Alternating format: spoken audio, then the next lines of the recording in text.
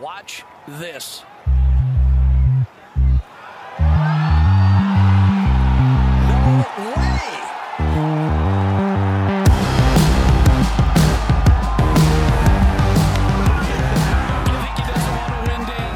Hello and welcome back to another episode of the Cookie Jar Golf Podcast. I am Tom Mills and today I'm joined by Bruce Fitzpatrick. Good day. Or good evening. And Sir Sam Williams. How we doing, gentlemen?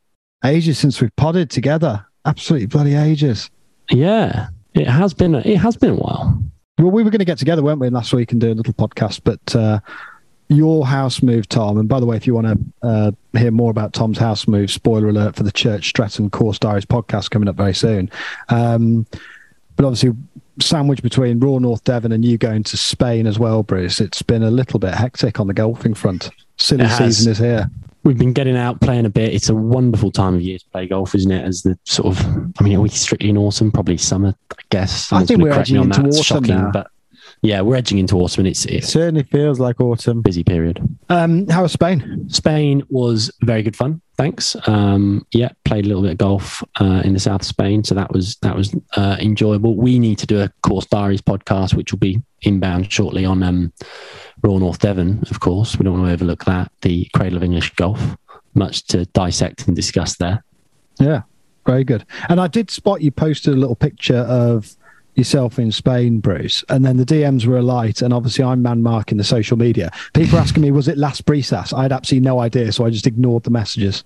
Yeah, that was the course played on Saturday. Yeah. That's played, in Rob McGurk's Eclectic 18. What's it like? Oh, which hole is in Rob McGurk's Eclectic? That's a really good question. Wasn't it the 18th? No, definitely wasn't the 18th. I'll tell you right now. Might be the 12th. Should be the 12th. Look at it. He's just got it to hand. You know, you can just pull it up. He's such a consummate professional with all these things. He's like, I'll tell you now, no problem at all. Well, the great thing is, you know, I put them in the chat in the episode notes.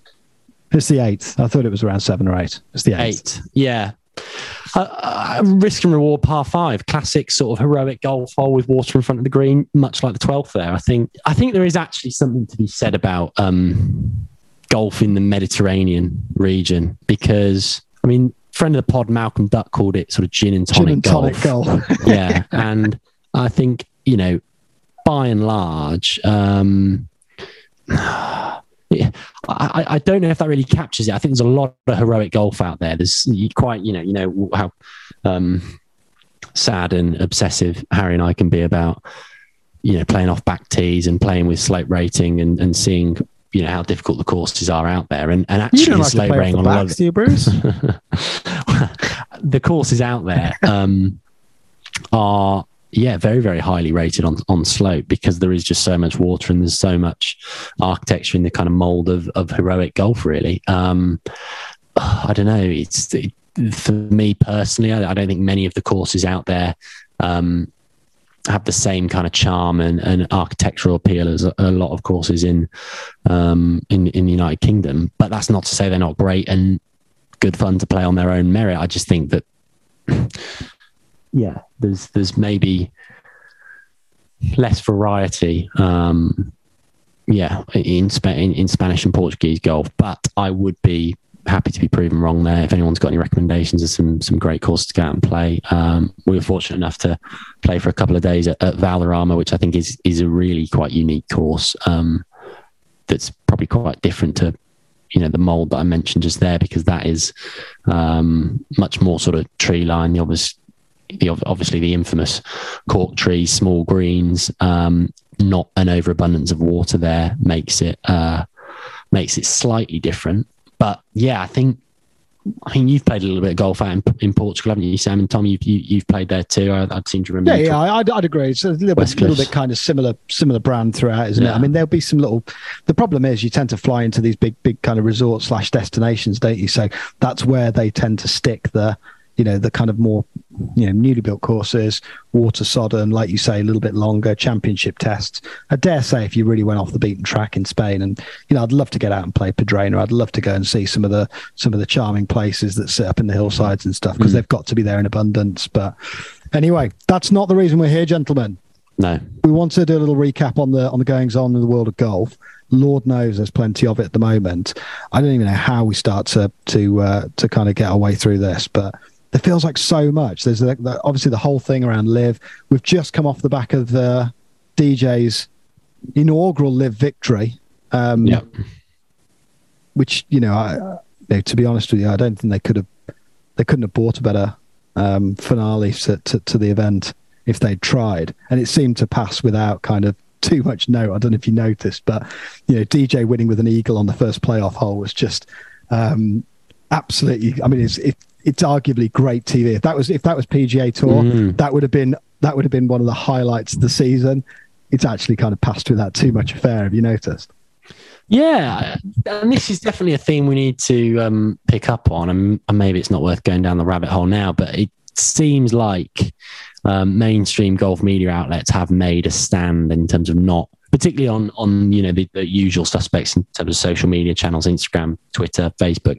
They're not giving it anywhere near as much oxygen as they used to. It's like no, one little post, DJ's won 4.5 million, and that's it. It's remarkable, isn't it? Whereas, the thing is, it is the biggest story in the game right now. There's no getting away from it. Liv, the developments in the PGA Tour, it's the biggest story. But it's almost like it's become like an embargoed topic. Have you noticed? Yeah. Like the only way you can talk hardened Twitterverse that just, I wouldn't watch Liv if my life depended on it. And it's so, people are so worked up on, the source of the funds and whether or not it's ethical to watch it and if the players are sold out. But I think the mainstream media have died off a little bit in terms of how aggressive they've been towards it. Although you've got a few that are still really trying to bang the drum against it. And then you've got a whole bunch of people that are, I think, as it progresses, I mean, it doesn't appear like it's getting tons of views. Like the views on the YouTube Live aren't phenomenal, but like, I don't really know how that compares to the PGA Tour. 70,000 views. It's not phenomenal. It's abject. I mean, like, just by any measure, that's just terrible, really. 70,000 views on YouTube.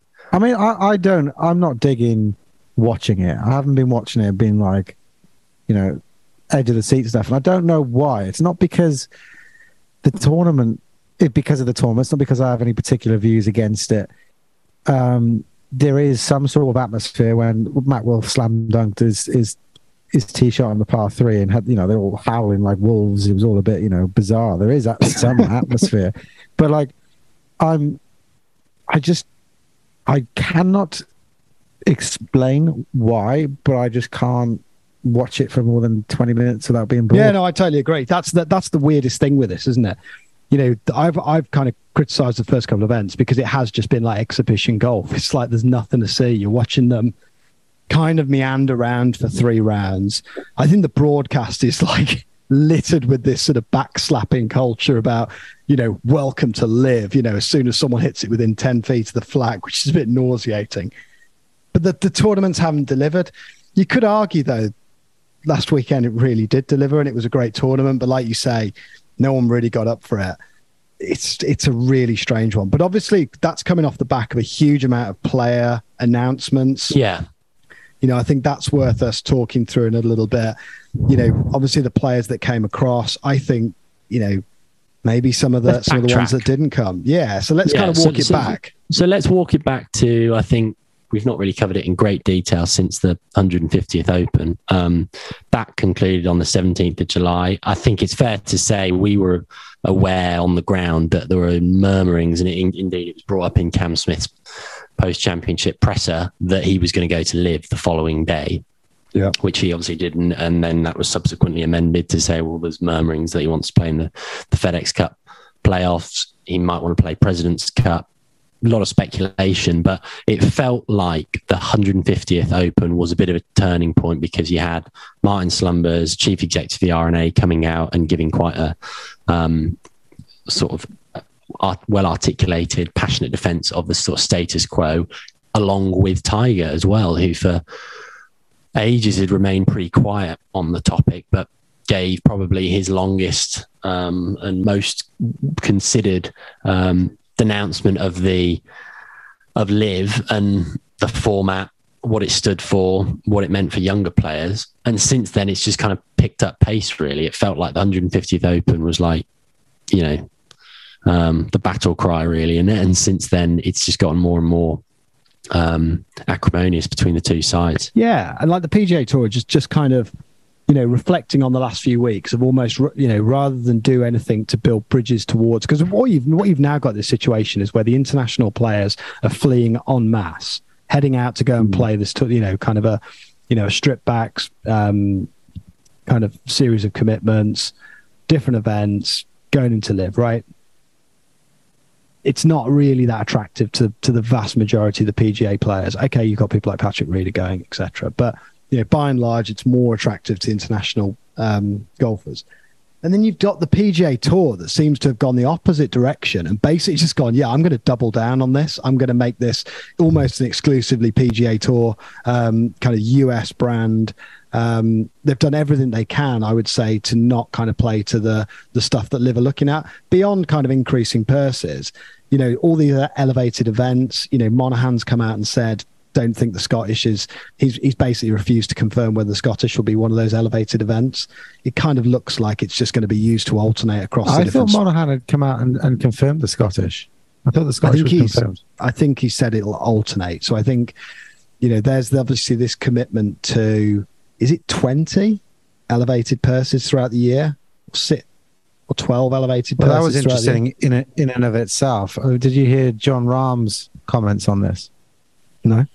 So Rahm was like spitting feathers about it because he found out during an interview with him as he was like in a presser, and they were like, "Oh, so you got to play 20 events, and you've committed to that." And he was like, "Well, I haven't committed to it. Have I got to?" They're like, "Yeah, you've got to. It's the whatever it works out as, the 4 majors, the players, and 14 other whatever." But then obviously the Europeans that are still on the PGA Tour, like Rory, Rahm, Fitzpatrick, Hovland, Hatton, Lowry, they've still got to play a certain amount for the DP World Tour to qualify for the Ryder Cup. So they will suddenly have a fixture list which is like almost it's never going to save them any golf, is it? It's not going to. I don't think any of this is going to actually result in significantly less golf for these players. No, he wasn't talking about it saving them any golf, but he was like, I can't physically commit to that many because I've got to go and play the DP World Tour as well, because I've got to get my Ryder Cup status. So he was suggesting that basically he was suggesting you need to go ask Rory, because Rory will give you the answer, but whether the DP World Tour qualification process will have to change, so they don't have to go qualify in Europe with the DP World Tour, or whether they won't have to commit to the 20 events in the PGA. But obviously it's all so fresh, like they're just 90% winging it, really. Well, yeah, but I think the DP Ryder Cup requirement, that needs to be, that'll be ironed out later. I feel, the 20 event minimum is the story here, because for many years, the 15 tournament requirement on the PGA Tour was the sort of yardstick, as it were. And whenever Liv came along and said, well, we're only going to require our players to play in 14, that was the refrain of defenders of the PGA Tour as well. It was only a 15 event requirement. That's now been boosted to 20. But you have this weird sort of bifurcation almost, with 12 of those 20 events being elevated events, and that's Century Tournament of Champions, the Genesis, Arnold Palmer, there's WGC, Dell Match Play, I think the Memorial's one, the BMW Tour Championship again. I mean, that's just sort of by the by. There's not really much change there. In essence, they're just kind of formalizing that the events which people already consider to be the most important are in fact going to be the most important, and compensated that way financially. But this requirement that they're going to get the top players together at those events is the key difference, I think, because they're saying that Well, again, I'm not even sure it's that But different. they're doing it through PIP anyway. rankings, aren't they? Yeah, but the thing is, they're doing it through PIP rankings. So, I mean, this is the strange thing with it. It has become, you know, there's always been this discussion that the PGA Tour is meritocratic. You know, you get into a field on a Monday through Q School or whatever. You turn up to Monday qualifier. You can find yourself in the event on Thursday. You make the cut. You can go home with some money. Now these elevated events are going to be closed off. They're going to be really ring fenced for the elite players. Those elite players are going to be determined by media mentions, Google search, all those kind of things, you know, how much they resonate with the fan base. So all the ones that aren't within that elevated kind of, you know, aren't elevated events as such, where they're playing for $20 million, stuff like the Shriners, whatever, they're going to be, you know, I hate to say it, but they're also ran events. They kind of are already, like, you know, which events are going to be worth tuning in for, but it's a really strange one. You've almost prohibited a large number of players there from playing in any of these elevated events. Sorry, the PIP thing, just to clarify though, I'm not sure the players are getting into these events on the basis of PIP rankings. I think that 20 is a will be. So 20 there'll be 20 spots. Yeah. So 20 spots will be ring fenced for this sort of elevated series where they will be essentially mandated to play in 13 of the elevated events and 3 others of their choosing. Because someone like Fowler, he's the example of someone who engages quite highly on the PIP, but because he's ranked outside the top 100 in the world, question marks as to whether he'd only get into those events for which he is actually eligible based on world ranking. Yeah, that's correct. So it's not a free pass. No, but I wouldn't dive into the facts on this, because I think the facts are out there. People can go out and find them, you know, if they want to find them. What do you think about all this? What do you think about the fact that the PGA Tour and Jay Monahan has reacted the way that he has? Do you think it's the right thing to do? Do you think he's just basically knee-jerking the whole thing? What do you think? Well, I think it's had to happen, but you summed it up there, Tom. Like, it's reactive. It's totally reactive and doesn't seem particularly fresh or original. Who knows? I mean, time will tell as to whether it's they're positive changes. But no one could be saying that PGA Tour should be winning prizes for originality and creative thinking. The greatest kind of signal to me is that all those stories about why the PGA Tour couldn't expand and increase prize funds and increase some of the incentives and stuff like the PIP, for example, all that just seems to be complete bollocks because they've done it overnight, and I think that's the real concern. They just found it. They've literally just found it as soon as there was a threat. And the idea that all that money is just locked out of the game, I mean, until Live Golf came along, doesn't seem to me to be a particularly satisfactory answer. So, I mean, that's the story I think needs to be told, is like, why is it that Jay Monahan's been raking in somewhere between $7 and $14 million for the last, 5 years or since he's been commissioner? That's, widely estimated to be. I mean, in fact, some of it's publicly available information, so it's not estimated, it's fact. But in and around, the range of $7 million to $14 million, he's probably the most highly paid commissioner in American sports based on the actual revenue which the PGA Tour generates. I mean, he kind of outweighs NBA and NFL, MLB equivalents. I'd love to see the statistics. I bet you Jay Monahan earns more than the average PGA wage. Yeah, I'd wager that. Yeah, 100%. Yeah, I mean, what's the average take home on PGA Tour for your average carded player? It'd be sub $3 million, would be my guess. But that's not the story, is it? Because again, he's creating value for all the players. So I don't think. But is he creating value? No, that's the argument, isn't it? Like, I don't think he has been adding value. I mean, I wonder what sort of. I'd be really interested to just see how that whole conversation had flowed, seeing these events at Live unfold, and just then seeing him go, we're going to have to find like $200 million here out of nowhere, guys. No problems. We've got it. It's in a contingency fund, which is how I think people like Davis Love III have kind of spun it and said, look, we've got these reserves. We've been very prudent, and now's the time to deploy the heavy artillery.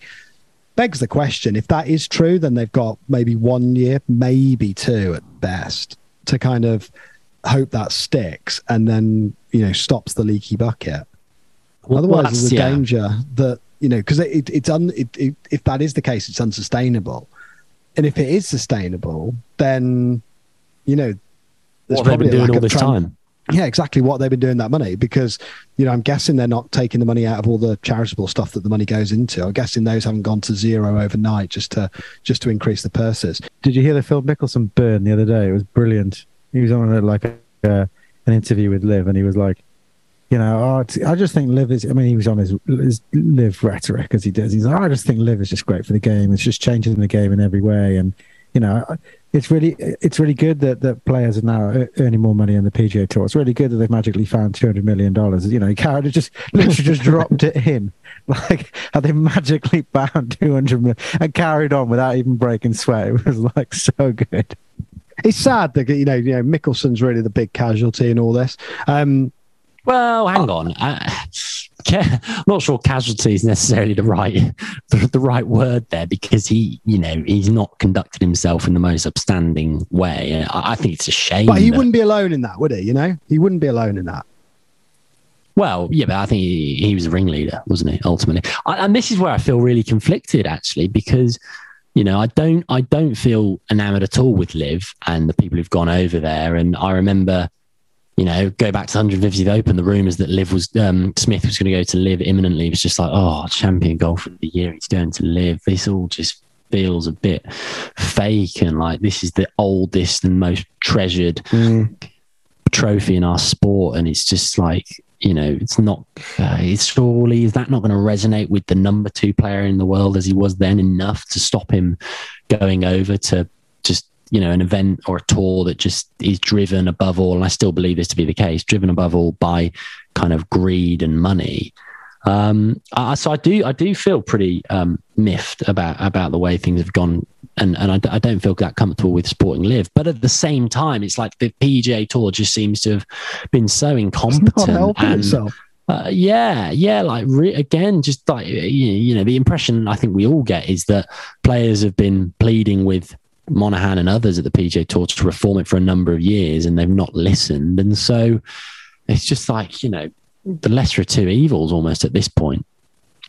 I think it's crazy. I think it's interesting how the governing bodies have almost stepped back from it a little bit as well. So, there was quite a bit of pressure on, if you remember, quite early doors for them to sort of come out and say, well, your major exemptions are gone. So, you can't join Liv and then turn up at the majors. They've abstained pretty heavily on that. Also strange how DP World Tour has remained fairly, with all the strategic alliance nonsense, they've kind of abstained from a little bit of that, I think. Who, DP World Tour? A little bit. Do you know? Well, no, they're clear on their argument. Liv players cannot play in their events. The only thing that's preventing that from being enforced at the moment is that there are ongoing court appeals, and they had a very different outcome in the interim sort of judgment to what the PGA Tour had. So yeah, they've been a bit aggressive on the BMW stuff, haven't they? It's going to start obviously this week on Thursday. Well, Thursday for them, because they've been told categorically not to play in the Pro-Am on Wednesday, and that they won't feature in any of the featured groups that's going to be televised on Sky and everywhere else in the world. That's mental. They think, like, the weirdest part about this is like there's no getting around this now. The Liv, at the moment they went across, the Liv World rankings are quite strong now. They're much stronger than DP World Tour in terms of like their top 20 and what they can get out there. And the Liv guys are having to go and play on the Asian Tour just to try and get some world rankings. And the reality is that I'm not sure how long they can continue to be ignored if you've got people like Cam Smith, DJ, Koepka, DeChambeau. They're playing on the Liv Tour. I don't think the sport can afford for these people just to disappear off the map and not be in majors. Like OWGR, I know Peter Dawson's involved with that, running that now, and I'm sure they're scratching their heads all over the show about what they're going to do, but you just can't ignore those players. I think the problem hasn't ended yet. The more players are going to go. But I think fundamentally there's a problem now, which is how do we know who the best players in the world are because they're not playing against one another? That's the fundamental issue that I don't see how the official World Golf Ranking can be expected to solve it, because if you're saying that Cameron Smith and Dustin Johnson are not going to meet Scotty Scheffler and Rory McIlroy apart from 4 events per year, well, how can you do a World Golf Ranking on the basis of those 4 events? And, how can you do a World Golf Ranking and say, well, Cameron Smith went over to live ranked number 4 in the world? That should adjust the strength of field accordingly, because, all players go through peaks and troughs.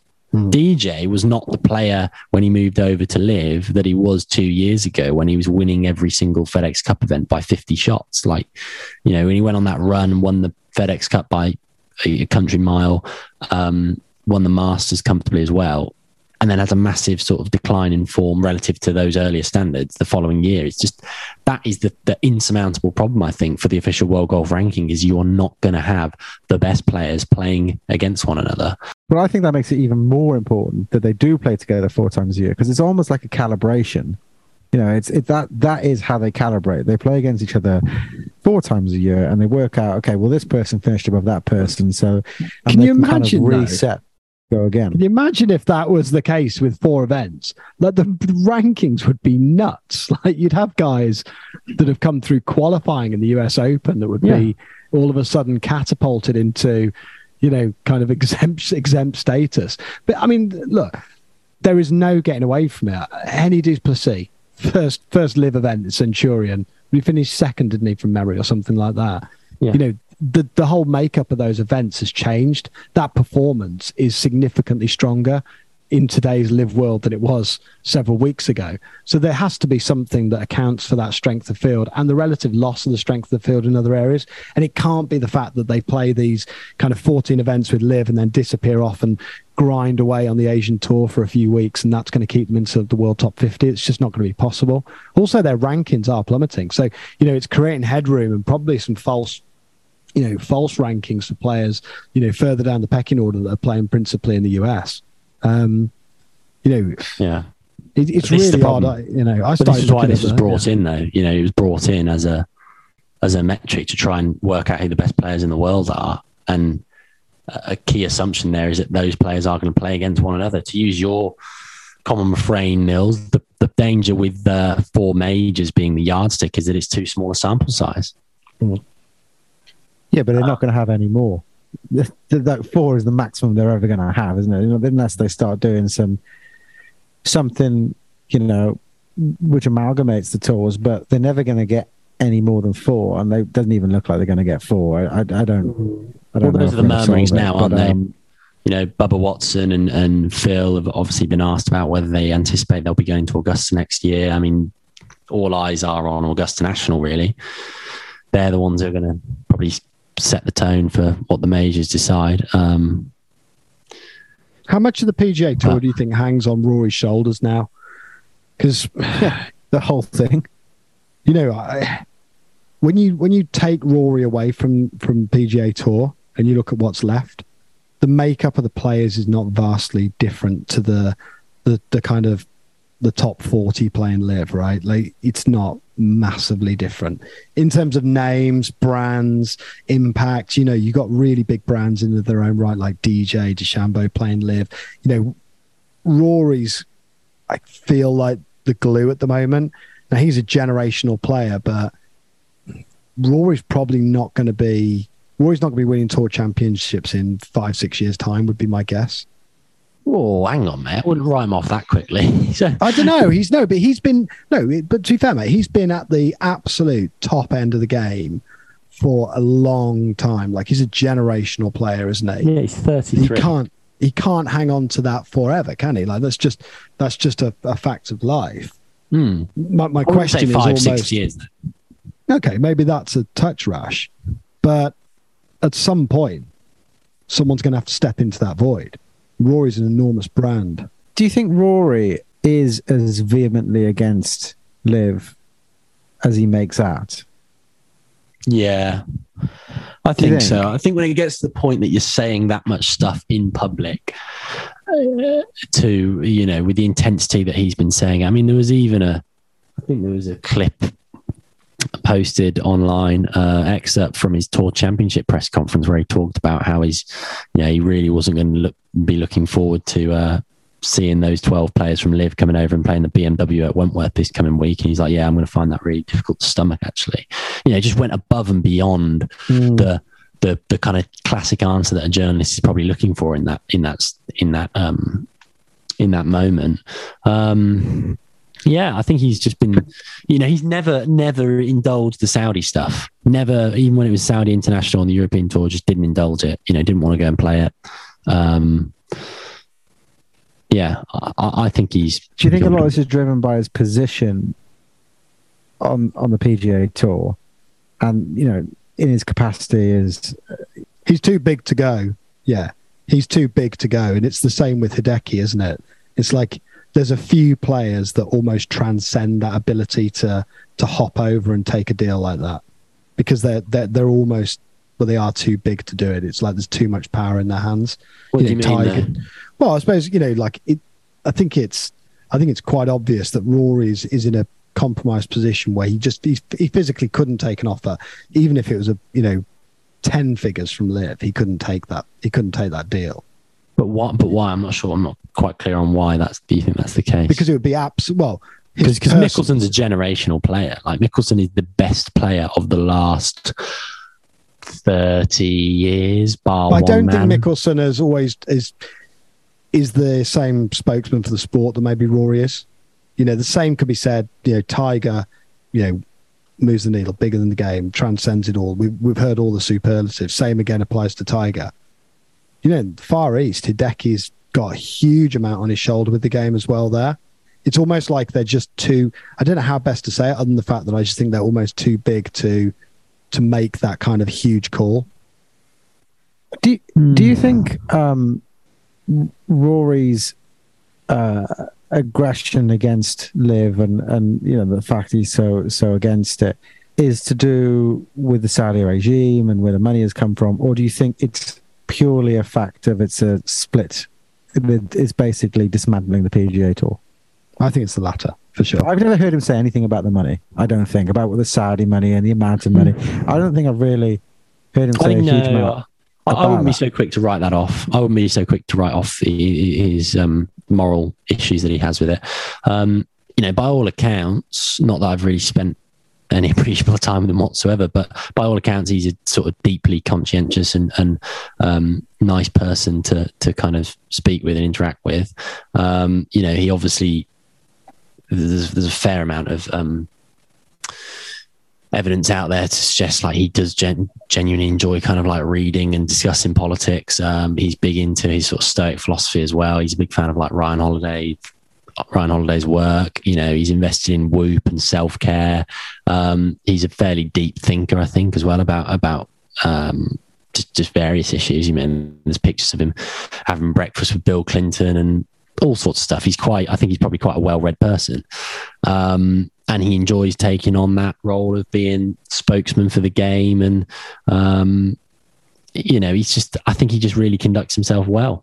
I honestly do. And I think, he'd feel a huge amount of disloyalty if he was just to abandon the tour that gave him a huge platform and allowed him to succeed to the point that he's at now. I think that would just really, be quite jarring in its own right. But also there's definitely implications there about the source of the money, the fact that it's funded by the Public Investment Fund of Saudi Arabia. And I don't think he's the kind of person who's just pretty self-absorbed and only concerned by money. I wonder in general what would be the reaction to all this if it was like sponsored by, or the money came from Haribo. It's about like Haribo. If Haribo just upsets. Where have you pulled that from? Are they on your desk or something at the moment, Haribo? No, I was just thinking it's like the least offensive company I could think of. But like, like if all the money came from like, I don't know, selling teddy bears, whether you'd get the same reaction to all this, and whether it's just like a resistance to change rather than, because I seriously feel like a lot of this stuff is just like, it is just like the ultimate. I like my PGA Tour. I like my 72 holes. I just want to stay. No, I do. I agree. I totally agree. There's no doubt the PGA Tour is operating solely to protect its monopoly. I think that's the driving point here. Is it's, that they have an absolute monopoly on the upper echelon of the game, and it's, okay, Liv just happened to be in a position where they can fund it through, a means which allows them to compete. At least no one else has got that privilege open to them. Therefore that money attracts a bit of a lot of adverse PR, and probably quite rightly so. But there's no doubt that the PGA Tour's interest to quash Liv comes solely from a standpoint of competition and commanding a market share that they have. That's there's no getting away from it. I mean, it does leave the whole game in a real strange place, though. President's Cup obviously coming up soon. You're looking at, I mean, you could pretty much handicap the international players. You could give them, you could peg them up a couple of shots better to compete. I mean, they're going to be completely and utterly outgunned, aren't they, against the US side? Because now the half when you take out someone players, like Cam Smith and that's hard. I mean, Neiman though as well. Joaquin Neiman. Neiman, really talked about him. Oosthuizen. These people are that are no longer able to play in that event, which is really the kind of, outside of Europe, and it's an insanely good event. I don't think we really get behind it because we have the Ryder Cup. It's still interesting to watch, but it's not. It's just. It was great to watch at Royal Melbourne a few years ago. It was great to watch. I think for me, what will be the interesting moment will be as we go into the winter months and the PGA Tour circuit typically quietens down, and actually Liv's schedule is going to be ramping up a little bit, I think, and seeing whether there's any competition for views there, and whether we find ourselves thinking, oh, okay, the Liv Grand Finals coming up in Saudi Arabia, let's flick it on and see who's playing, because the field there is in all likelihood going to be far, far stronger than those guys teeing it up at the DP World Tour finale at Dubai, where is it? The Emirates at Dubai, not the Emirates, sorry, the Jumeirah course at Dubai. I think that's where it could get quite juicy, but because it feels like Liv there is going to have a better product in that moment. But at the moment, the 54-hole shotgun start, when that's put up against the Tour Championship or some of the other top tier PGA Tour events, it just feels a bit of a non-event, the Liv stuff. Really, I would almost argue that the Tour Championship is as good as I think Liv could ever hope to be, because the Tour Championship was good. It was a great event this year. It's great, Rory going toe to toe with Scotty Scheffler. That was insane. I quite enjoy that event for what it's worth, but there isn't really that much provenance to it. Really, it is an exercise in handing out huge checks to players. So I look at it and think, well, actually, I almost think the best case for Liv is that they could end up with a series of events that are really kind of akin to a Tour Championship, Yeah, and a lot of the great stories of some, rank outsider making a run and all of a sudden coming tearing through the field and giving someone a run for it. I mean, Theegala was kind of that guy really at the start of the season at the Phoenix, the Waste Management Phoenix, and all of a sudden goes on and has a great PGA Tour career. But at the time, no one really, everyone was like, oh, this is a bit of an unknown. Like, where's he kind of come from? And as you say, if you've got a limited field events, it's hard to see that happening in the same way.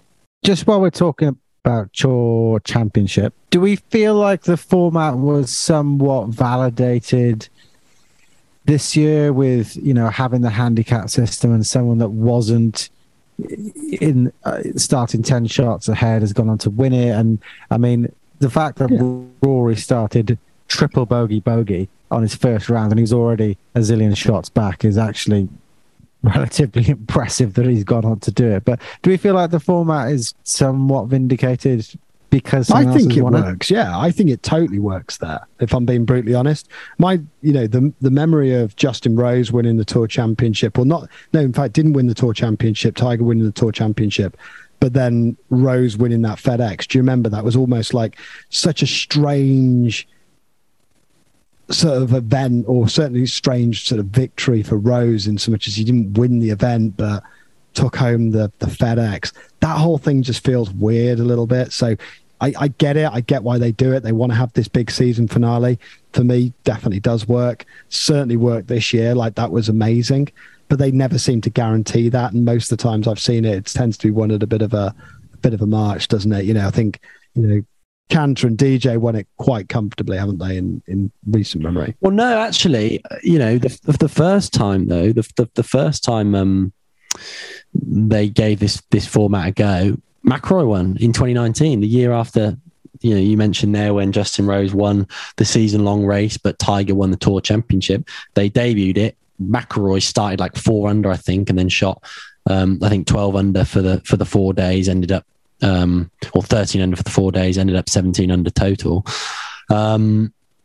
It's played into his hands again. I mean, you know, it's obviously no great surprise, but I think that kind of format plays really well into McIlroy, because he can just keep going without fear of really holding on to a lead. It's no surprise that both of those occasions, 2019 and this year, he's ended up winning, because he's just kind of been so far back. He's almost like the shackles are off. Then he can just go firing at pins and posting the best numbers he can. Really, it seems like there's no fear. Yeah, I mean, Scheffler's obviously the best player this season. I kind of feel like, though, I would enjoy it more. I think it would be treated like a major more if the 30 that got into it, and it's like, you know, you go through the whole season and you go through the postseason and you get to the 30, and instead of it being like, a Rose can win if he finishes 5th or better, or this person's handicapped by 10 shots because they did this, I just think if they all just started flat and like, right, 30 guys, you've made it, well done, now go for it, like, gloves are off, just fight, and whoever wins, I would be so much more interested, I think. If they all start from scratch, everyone had a chance to win, and just go for it. I get it, but then, you know, where would that leave? You know, I mean, there's a few guys in there that have earned nothing money like in the season, haven't they? They've earned plenty of money in the season. I get why the PGA Tour wants to have it, though. Like, in lieu of having a major of their own or anything, I get why they want to have some sort of crowning moment for the best player of the season. Amazingly, the great thing about this year is that Scottie Scheffler's had, without doubt, you know, the most insane season in the game. Where he's come from at the start of the year to now, you know, what he's picked up on the way, it's truly remarkable. But also, like, you forget just how good a season Rory's had. Like, his you know, his performance has been mind-bendingly good this year, almost as good as he's ever played, actually. It just hasn't quite worked in the major championship world. Like, we saw that thing that Justin Thomas put out before, you know, kind of recapping on his year goals at the end of the Tour Championship. Every year, and it was really interesting seeing how he had put, just one of his goals was just to, you know, win an event. And it's like, yeah, you forget that these guys who are that good in the world, like, that's a realistic goal for them. So, you know, okay, Rory didn't win a major this year, and no doubt he wanted to more than anything else. But there's no getting away from the fact just how bloody good Rory's been this year.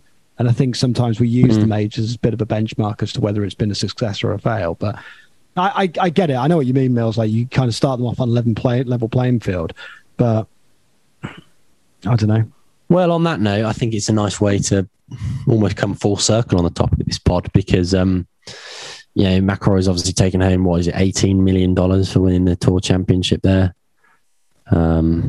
Maybe you're going to correct me and tell me someone did ask him, but the great question in the context of the live discussion we've been having so far is, would he trade that $18 million for a major in 2022? The answer is probably almost certainly yes. Yeah, I think I can answer on his behalf there, Bruce. Yeah, he would. That's easy when you got plenty of money. That is the great irony of the Tour Championship, and what the PGA Tour is kind of set out to do is that, you know, their talisman, they're the best player this season, the generational talent, as you quite rightly point out, Sam. He'd have probably given all of that money up if he could have just had a major to his name. A few more putts at St Andrews on the Sunday. Yeah, exactly. Hey ho. Just quickly, because we've talked about loads of stuff today, but what about shorts? We're not doing this. We're not playing this game. You're not goading me. Yeah, I'm not playing these silly games. I'm unsure, really. Just going to leave it there. I'm just going to leave it there. I'm going to put it out there. I'm just going to put it out there. If you like it, take it. If you don't, do what you like with it. Pair of long socks. I'm just like, wouldn't go miss.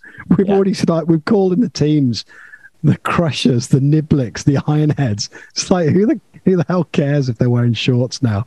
The game's gone so far away from where it was. It's like Jesus. Yeah, I find it. Yeah, it's just like pick your battles, though, isn't it? It's like if you really think for Liv, it's like we might as well because it's just a cheap shot, isn't it? In a way, yeah, exactly. Kind of a fine, fair enough one. It's like and you know what? We're also better than PGA Tour because you can wear shorts here. And probably all the players are like, you know what? It's not a game changer for me. Actually, the fact that I can't wear shorts on the PGA Tour isn't going to be enough of an incentive to push me over to Liv. But who knows? That's just my take. But it's only a matter of time before, like, Greg Norman does a focus group with a bunch of random non-golfers where they're like, how do we get people into the game? And half the focus group come back, we're like, oh, well, Brooks Koepka's pretty jacked. It'd be quite good to see him playing topless. He's like, that's a great idea. We can get him topless to see what happens to the numbers. That would be good. I would watch that, actually. Pat Perez, less so. Could you imagine Pat Perez playing topless? And on that bombshell, until next time. Thank you very much for tuning in. Adios. Watch this.